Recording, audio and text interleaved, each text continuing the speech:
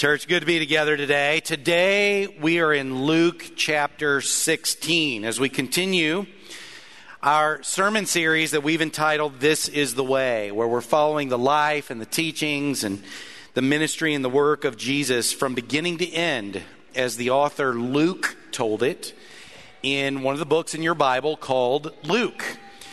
And you're going to remember this because I keep telling you each week that Jesus is doing all of his teaching that we're in the middle of under the banner of the intensity of he's on his way to Jerusalem to be crucified. He knows that. His disciples don't quite understand that he's going to be tortured and killed just yet, but he knows that. And so most of Luke's book is under that banner from Luke 9 to 19, and we're in Luke 16. And so he is trying to drill some important lessons, some important kingdom realities into his disciples on this journey while there's still time. And so in Luke 16, we're going to be addressing, Jesus is going to be addressing one of the most insidious, deceptive enemies of the kingdom, one of the sneakiest, most camouflaged enemies of the Christian life that exists, and it is not Satan. You actually brought this enemy most likely in with you today. It's in your pocket. It's money. It's money. So in Luke 16, it's for sure not the only time Jesus addresses money. It's not the only time that he addresses the threat, the very real and present threat that money is to Christian living or kingdom living, but it's saturated here in this chapter. It's direct, it's explicit, it's weighty. And so I'll just begin with the end in mind. If you do not see money as the ever-present threat, the dangerous threat, the worthy enemy, that money is to your love and devotion for God, then you do not see money accurately. And that's just the reality of it when you listen to Jesus. So Jesus, not just Jesus, but especially when Paul starts unpacking it some more, all of Scripture, but it's all centered on Jesus, of course. He has a very substantial and norm-busting perspective on money. The kingdom way, Christ's way, is not normal. And it is likely his view and approach to money is not shared by you. It is likely that it's not shared by you. Even if you have some intellectual agreement and amening for Jesus and his view of money, the kingdom view of money, even if you intellectually agree with it, you likely do not practice it. That's how extreme it is. And you might not even be aware, or you might not want to be aware. I know I am standing before you confessing that that's the case for me. So I'm not just preaching to you. So I want to introduce chapter 16's teaching on money by briefly going back to the end of chapter 15. Last week we covered a beautiful parable that talks about the heart of God, that's often called the prodigal son or the parable of the lost son. And while we only looked last week at one of the sons, it has two sons in this story. And the younger one, you might remember if you were here last week, he asked for his inheritance from his father, who's the God figure. He asked for it early, and then he took it out and he wasted it. And then he returned to his father humble and repentant. And then we have this beautiful picture of the father eagerly receiving him back and restoring relationship, throwing a big party for him. But I didn't get to finish it. Jesus doesn't finish with that restoration of the younger son. He then has a scene, and the chapter ends with the older son. And so I want to read that to you and just launch into 16, looking a little bit at 15. Meanwhile, the older son was in the field. When he came near the house, he heard music and dancing. And so he called one of the servants and asked him what was going on. "Your brother has come," he replied, "and your father has killed the fattened calf because he has him back safe and sound." The older brother became angry and refused to go in. So his father went out and pleaded with him. But he answered his father, look, pay attention, all these years I have been slaving for you and never disobeyed your orders. Yet you never gave me even a young goat so that I could celebrate with my friends. But when this son of yours, who has squandered your property with prostitutes, has come home, you kill a fattened calf for him. My son, the father said, you are always with me, and everything I have is yours. We had to celebrate and be glad because this brother of yours was dead and alive again. He was lost and is found. Oh, there's so much to say here, but we have so much to cover each week. I can't say it all. The word prodigal, that's the name we give to this parable, prodigal. It means like lavishly wasteful of the resources that you have. And we rightly get that name for this parable from that younger son because he gets that inheritance and he goes and he lavishly wastes it. I get that. But after reading what the older son does here at the end, we might more rightly call him the prodigal son. The one that is lavishly wasteful of the resources that he has at hand, because he's viewing his relationship with the Father, his life with the Father, his sharing of everything that the Father owns is his. He's viewing the whole relationship as this transactional thing. He minimizes the glory that he has in this relationship. He has, in parabolic form here, the parable form, he has exactly what we all want. To be with the Father. For everything that is his to be ours. He has heaven. He has it. And yet, he looks at this and he has minimized his relationship with his Father. Do you see this? He sees himself as his Father's slave. He says, all these years I've been slaving. Imagine that dad looking at his son. You've been slaving? He says, I have obeyed every one of your rules. He's made this whole dynamic about the rules. And then it's all transactional. He's slaving, getting the rules right because he's expecting a reward for his faithfulness in this way to the rules. He hasn't even gotten a goat, and this sinner, you use all this material wealth that's in the context of the story, his, right? Because that son's already got his inheritance, so it's his. You're using all this worldly wealth to celebrate him. And the Father says, you're with me. All the goat is already yours. And you have a relationship with me. What a waste. What a waste. What a prodigal son we have here. And so it's after this story that Jesus doesn't take a breath. He just moves right into some more teaching towards his disciples. And I think it's because of this transactional nature. It triggered something in him. And he begins with a very difficult to interpret story about money. I had one of our elders walking down the hall last week. He thought we were on this chapter. He goes, "Is this the one where we get that really confusing story about, this the dishonest manager that's elevated as an example?" And I said, "No, that's next week. So here it is." So this is difficult. So just walk into it with me. Jesus told his disciples there was a rich man whose manager was accused of wasting his possessions. So he called him in and asked him, "What is this I hear about you? Give an account of your management, because you cannot be manager any longer." The manager said to himself, "What shall I do now? My master's taking away my job. I'm not strong enough to dig, and I'm ashamed to beg. I know what I'll do, so that when I lose my job here, people will welcome me into their houses." So he called in each of his master's debtors. And he asked first, "How much do you owe my master?" 800 gallons of olive oil. He replied, "Okay, take your bill, sit down quickly, and make it 400. Pay it." Then he asked the second, "How much do you owe?" 1,000 bushels of wheat. He replied. He told him, okay, take your bill, make it 800. And the master, this is where it gets confusing. The master in the story commended the dishonest steward, this dishonest manager, because he had acted shrewdly or cleverly.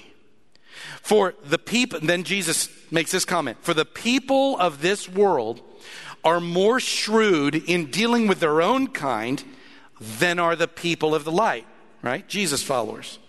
Then he tries to make this application. I tell you, use worldly wealth to gain friends for yourself so that when it's gone, you will be welcomed into eternal dwelling. So it's confusing here because it seems like Jesus is elevating this dishonest manager who buys friendship, right? He uses money. And not just that, he uses someone else's money to buy friendship for his own personal gain. And so this is confusing to us. And it was confusing to me. And I read about 6 different commentators to try to figure out what's going on here. And this is my takeaway. He's not, in fact, elevating the dishonest manager. In fact, both of these characters are kind of scoundrels, okay? Because the owner in the Jewish economy and way of operating is not supposed to lend money at an interest to his neighbors. Okay, that's wrong. That's frowned upon. They shouldn't be doing that. So when he finds out his steward is cheating him, he's going to fire him.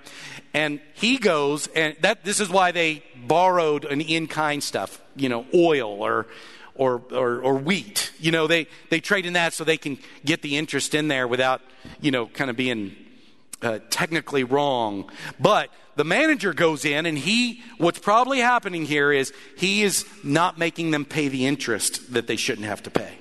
All right? So the owner is impressed with this guy because instead of taking him to court for stealing, right? He didn't do that because he would have been exposed. He would have been exposed in court that he was charging interest through this in-kind stuff. If it's out in the public eye, that would be... So they're both kind of bad guys, all right? So what's Jesus doing here? You see it at the end. What he's doing is he's taking a very normal social arrangement, financial arrangement that all his disciples would have been familiar with, and all he was extracting was these people in the world, they know how to take money and advance their life in worldly ways with it. They know how to do that. They know how to do that, and the children of the light do not know how to be clever, to be shrewd, and to take money and advance in eternal ways. To advance our interest in eternal ways. That's all he's doing here, in my opinion, and from my study. He's just trying to take a very normal social arrangement, and he's elevating. The world knows how. They know how to do it. They know how to use money to advance that worldly agenda, and you need to know how to use money to advance the eternal agenda. That's how he starts this chapter, and that's what he's saying. Warren Wiersbe, he has this little quote that stood out to me when I was studying him on this. He said, he kind of talked about the progression. What the thief says about money, the thief says, what's yours is mine, I'll take it. The selfish person says, what's mine is mine, I'll keep it. The Christian says, what's mine is a gift from God. I'll invest it. I'll invest it in kingdom things. That's all it's saying. I hope that clears this up. He's saying worldly people know how to invest their money to invest in worldly things. You as my disciples, y'all need to be better at this. Y'all need to be better at using money to invest in eternal things. He's going to go on to say something that we need to hear. In our lives, our money is either our master or our money is not our money. Those are the options. Our money, there's no in between. He's going to be clear about this for the rest of the chapter. Our money is either our master or our money is not our money. It's God's money, and it is therefore used for God's interests. I know this is hard teaching. All of Jesus' teaching on money is tough. He goes on and says this: whoever can be trusted with very little can also be trusted with much. And whoever is dishonest with very little will also be dishonest with much. Now pause here. I've always took this to mean that if I'm trusted with a little money, then maybe he can trust me with a lot of money. So if I'm a good steward with the $1,000 that I have, maybe I can win the lottery. He can trust me. Otherwise, it'd be cruel for him to trust me with $1 million, because I wouldn't be a good steward and that'd be bad. But if I'm a good steward with a little bit of money, maybe then I can be trusted with a lot of money. But that's the next sentence says that's not what he's talking about here. He says, so if you've not been trustworthy in handling worldly wealth, who will trust you with true riches? You see it? There's a distinction between worldly wealth and whatever true riches are. He's not saying true riches is not $1,000, it's $1 million. No. All worldly wealth is considered a little bit. It's just a small thing. So what's true riches? What's he saying to his disciples? What is he saying? That if I'm not a good steward with finances, remember where we're coming from. If I don't use money for eternal things, then God's not going to trust me with true riches, or Jesus isn't. What is it? And this is extra biblical. It's not right here. I'm just going from the context of the last 3 chapters and where he's going. I think true riches are people. That's what in God's economy he values. He values people. We see it in the context here. Remember the older brother? He's like, you give him this waste, this whole big fatted calf on this sinner, and you don't even give me a goat, right? He says, we had to, right? He said, we had to celebrate. We had to use it because he's lost and he's found. This person has been restored. He was dead, now he's alive. We had to, son. We see it there. What true riches are people. We see it in the crucifixion. Hebrews says that Jesus, for the joy set before him, endured the cross. What? He endured all that torture for the joy of it? Where's the joy before him? What is the joy? The only thing I can think that Jesus gained in the crucifixion, it wasn't his place in heaven. It was ours. It was ours. All over Scripture, I think true riches are people. And so this made me think of something I never thought of. If I am not a good steward of God's money for eternal things, and I find myself where I never seem to be in a position where I get to influence anyone for the Christ. Like I'm not involved with people's souls. I'm not involved with people's eternity in life. I'm not involved. Maybe I need to check my heart. Maybe I need to see, what am I devoted to? Because he goes on and says in no uncertain terms, after he says, if you've not been trustworthy with someone else's property, who will give you property of your own? And then he says this famous saying, no servant can serve 2 masters. Either he will hate the one and love the other, or he will be devoted to the one and despise the other. And in case that's just a little too cryptic, you cannot serve God and money. So I've done a whole series on this one verse, so there's just a lot here. But I'll just have to leave it at this. There is not a statement of Jesus that as I've aged, I have more tried to disprove than this one.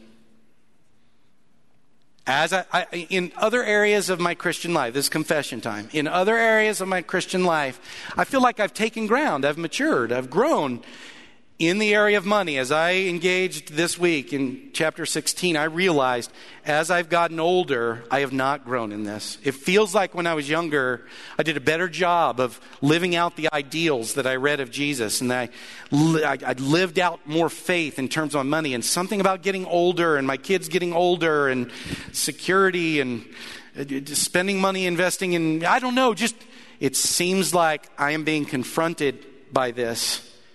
And so, unintentionally, I think I have been trying. Can't I prioritize money and God?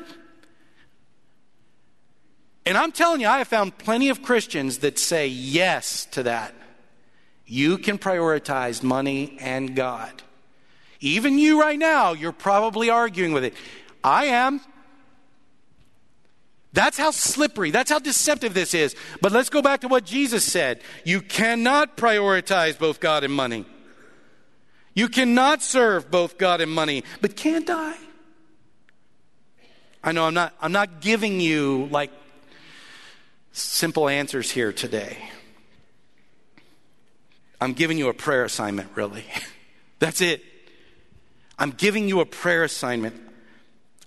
And not just for you, but for me. I need your prayers on this. I have slipped here. I have slipped.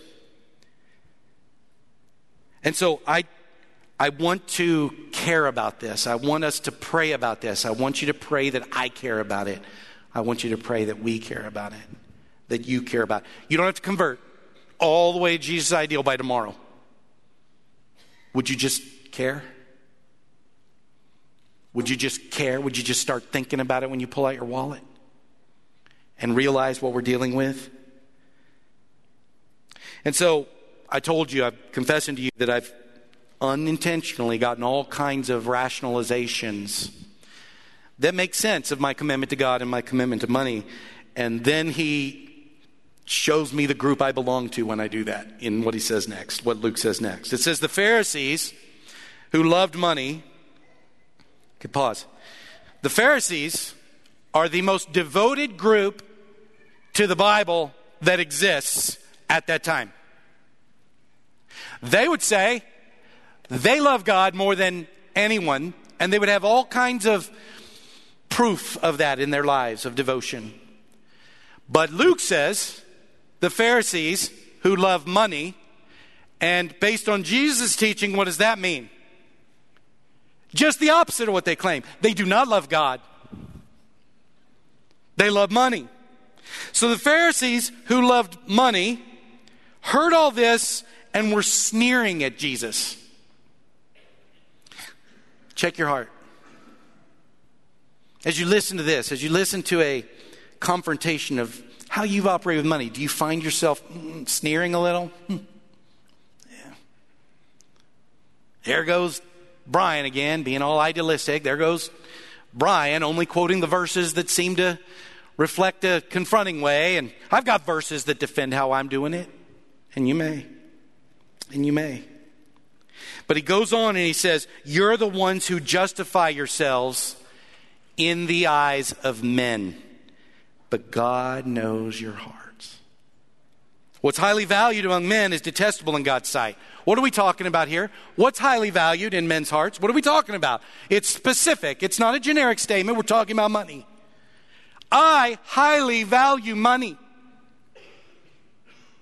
I have needed it. It has saved me. It has protected me. It has given me security. All kinds of things that I should be depending on God for, money has given me. Do I have a solution for that? Not a simple one. Not down here. But I need to care about it. And I need to pray about it. And I need to get back to the kingdom way. I don't want to hide my trying to serve God in money under the guise of human wisdom. I don't want to sneer at the teachings of Jesus. I just want to hear the teachings of Jesus. And I want to care about it. Look, I can't live out the kingdom way without that Holy Spirit doing the work anyway. But the Holy Spirit won't do that work and convert me to the kingdom way if I don't care about it.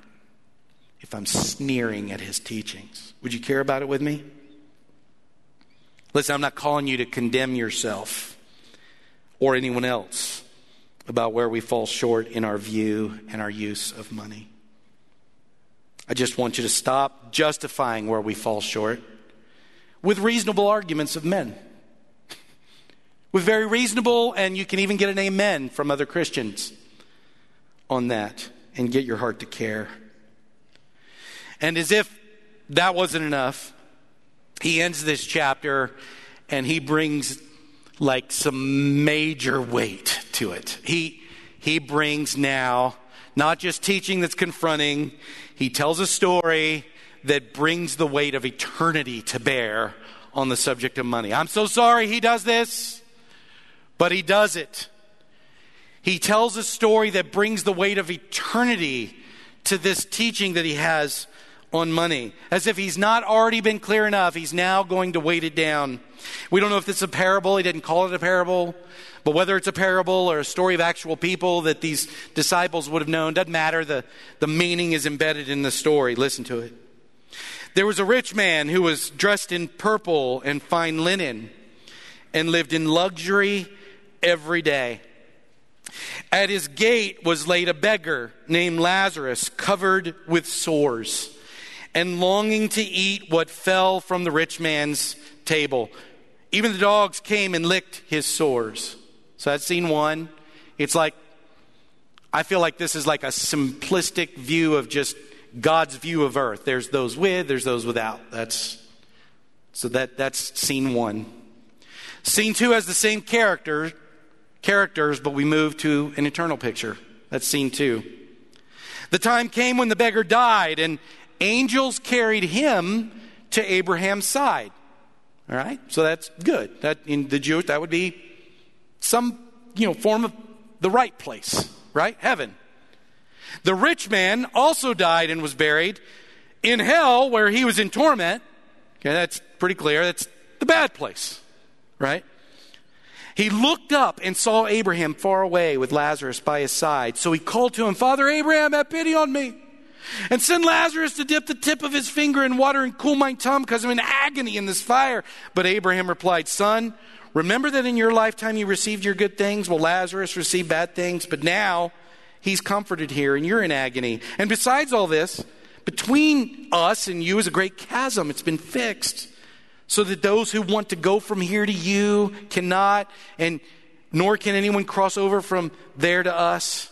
He answered, "Then I beg you, Father, send Lazarus to my father's house. I have 5 brothers. Let him warn them, so that they will not also come to this place of torment." And Abraham replied, "They have Moses and the prophets. Let them listen to them." "No, Father Abraham," he said, "but if someone from the dead goes to them, they'll repent." He said to him, "If they do not listen to Moses and the prophets, they will not be convinced, even if someone rises from the dead." There's a lot of stuff in here too, but I'll just point out that Jesus is going for the throat with this story as he weights down the subject of money with eternal implications. So I know that's difficult for us and scary a little bit. But I want you to remember, I told you last week, he's not trying to be harsh. He's not trying to be cruel. He's not trying to be unrealistic. He's not trying to be judgmental in that condemning sort of way because some of his followers don't get it right, if not all of them. He's not trying to do that. He is sharing with his disciples because he loves them. He loves you. He knows how things work, including money in this life. He knows how men think about it and how they write books about it, but he knows the truth. And so it sounds harsh, it sounds punishing, but he is trying to win you to the way it works, the best possible way, what's available to you. That's what he's doing here. And so he begins with this masterful scene that exhibits what we're experiencing now in this life, and then he moves to that other scene abruptly to the next. And Lazarus, destined for heaven, whatever that's going to be like, and the rich man destined for hell, whatever that's going to lead. So there's just a couple of things I want us to take away from this story as we finish up today. First, what we do or do not do with our money in this life matters. That's pretty clear. What we do or do not do with our money in this life matters. It's not a neutral subject. It matters. So I can't find anything. Mike Copes, who pointed this out to me when I was in college, and it stuck with me.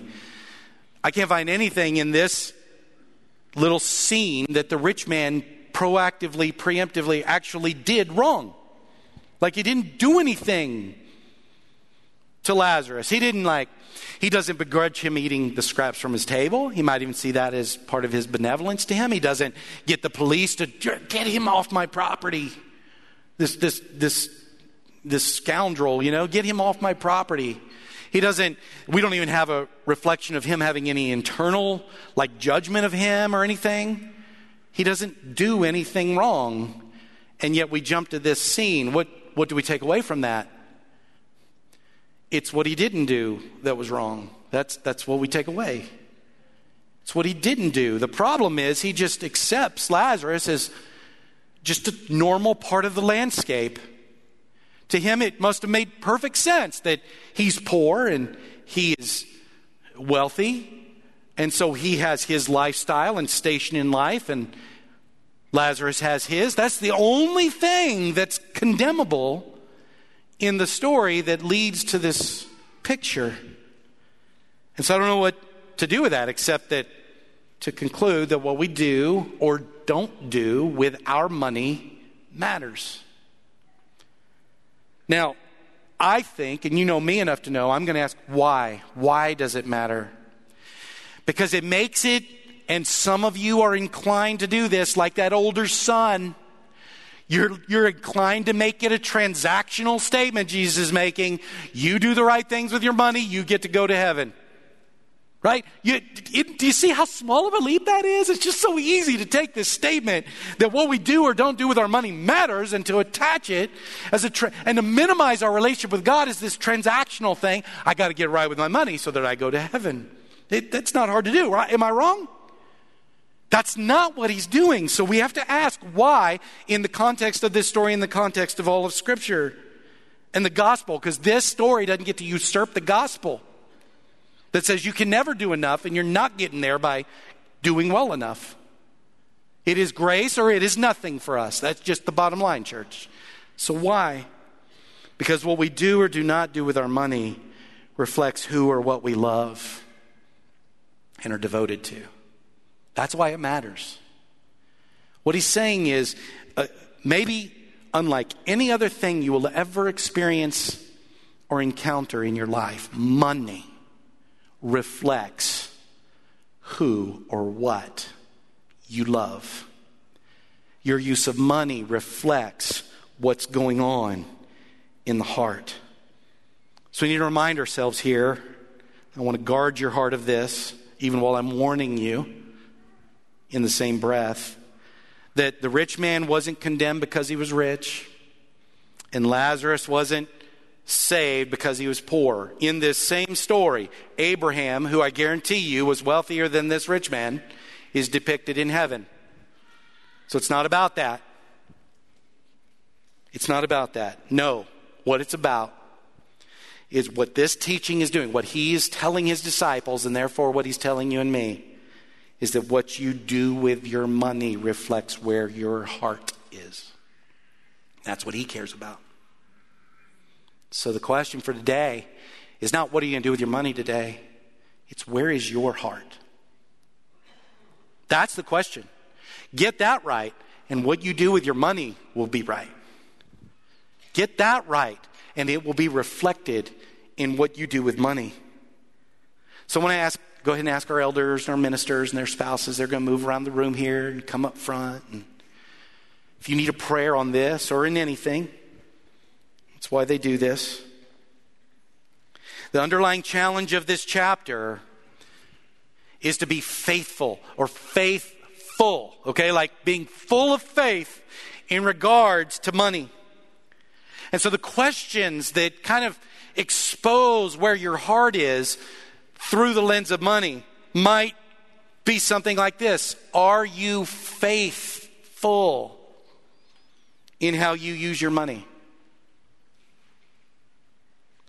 Do you use your money for worldly security and pleasure? Or do you use your money as an investment towards eternal security and to engage in eternal types of pleasures? Do you hear the teachings of Jesus? Not just here, but in other places, like difficult ones, like don't store away in barns. Do you hear things like that and sneer at it, and justify it with the arguments of men? I'm not trying to condemn you. I'm trying to get you to care that the teachings of Jesus don't seem to jive with what makes sense to me and what seems sensible. And is pragmatic in my use of money here on earth. I just want you don't have to change everything. You don't have to tear down all your barns, close all your bank accounts. I'm asking you to care. To care that there might be something there for you that he wants to give to you. How about this one? Do the poor play any part at all in your financial life? Do the poor play any part in your life? Is your kingdom focus demonstrated in any way relating to the poor? And this one, the older brother teaches us to ask, are you faithful in regards to money only outwardly? Like you are trying to buy your salvation by being faithful to some rule. Good rule of tithing or giving to the poor or whatever, but you're not doing it because you're with me and everything I have is yours. You're not doing it because of that. You're doing it because it's a rule and you want the goat in transactional way from God. You want heaven. Or are you doing it with all your heart? My call today, again, is not to condemn you. It's not for you to leave here and heavy with guilt or skip spending money on lunch today with your family and giving it to the guy on the corner. That's not it. My call is the call of Christ. It's the call for you to care. To care and to be aware of how you use your money and to be devoted to God alone and not your money. And to let your view and use of money fall ever increasingly aligned with Christ. To where eventually you can say, all my money is not my money. And I use it all as an investment in my ultimate pleasure. That's on people for eternal reasons. Don't you want to be able to say that? You probably don't. But don't you want to? Let's pray. Let's pray. And if you need a prayer on this or in any area, please come as we stand and sing.